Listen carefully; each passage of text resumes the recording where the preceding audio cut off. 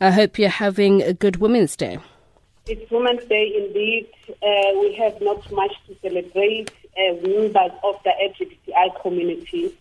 A lot of our people have been butchered and violated.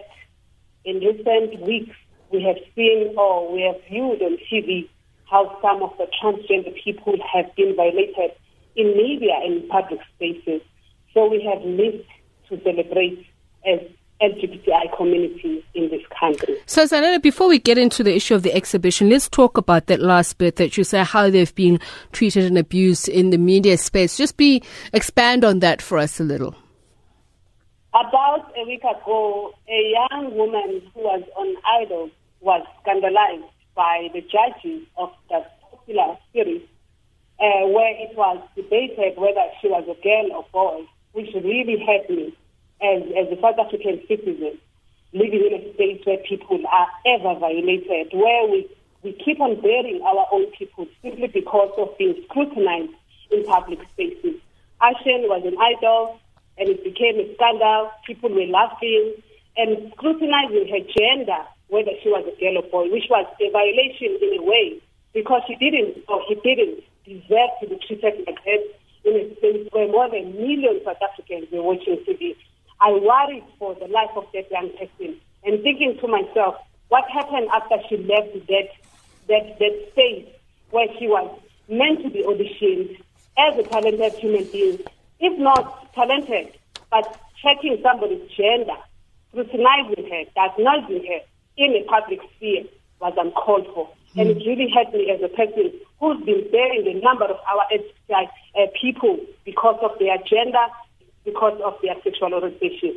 That was very, very painful to watch. So people keep on doing these things, and the next minute they apologize, knowing that they've already done huge damage.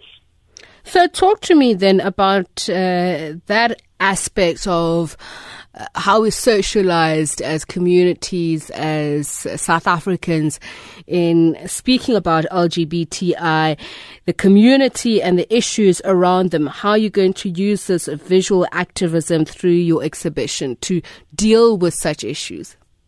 First of all, as human beings, everyone is connected to one, whether we like it or not. It might happen that not everybody is out yet, but every human being is connected to at least one LGBTI individual in this country.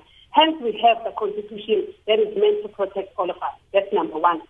Two, media need to be sensitized, especially around these issues of gender. As per the Constitution, that is now 21 years, which was amended in 1996.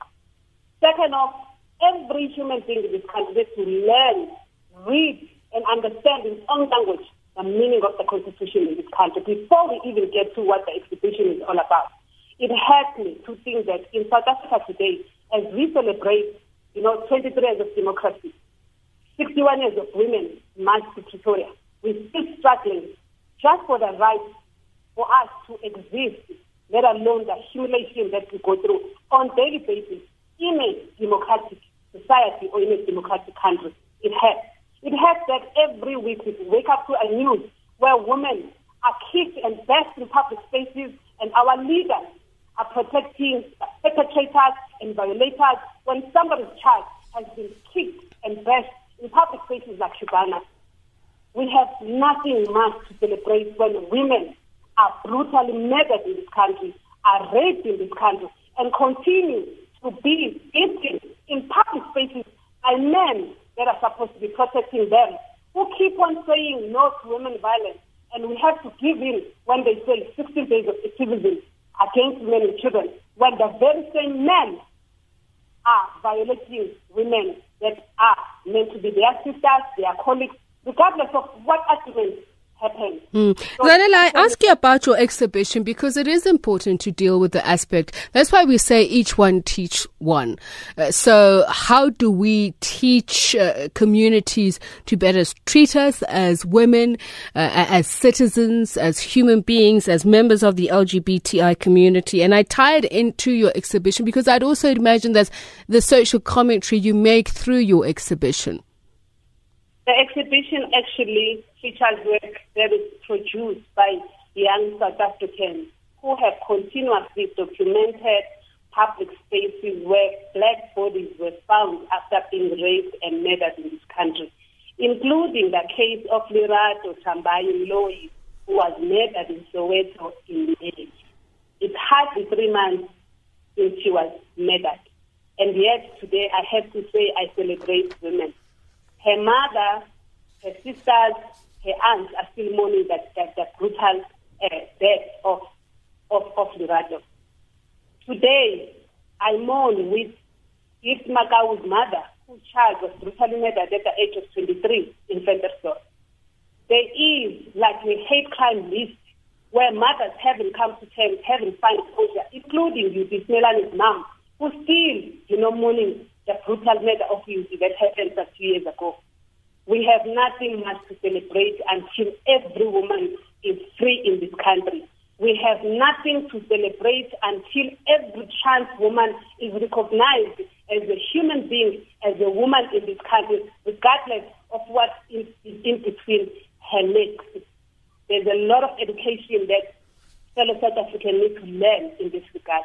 So when it comes to exhibition now, the exhibition features work of young South Africans that I have mentored alongside Linda Gatampi, young people who aspire to become the best South African photographers, who might not get a public space like Women's Jail at Constitution Hill if it's not for a person with a name.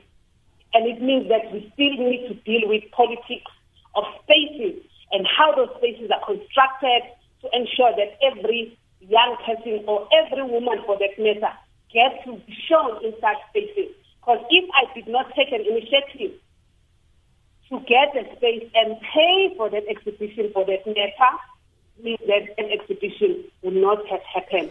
So there's a lot that still needs to happen. And also distribution of resources. As a taxpayer, regardless of my sexuality, people are not given opportunity to showcase what's supposed to be shown in public spaces. And the exhibition, by the way, is not on her story. The exhibition is called On Visual Activities. How do we bring forth into public spaces photography of resistance like those men and women who photographed South Africa at the height of transformation, or when there was commotion and the movement, when there were tires bent in the air in this country, there were people who documented South Africa. So we have a duty, especially us who have the tools to do so.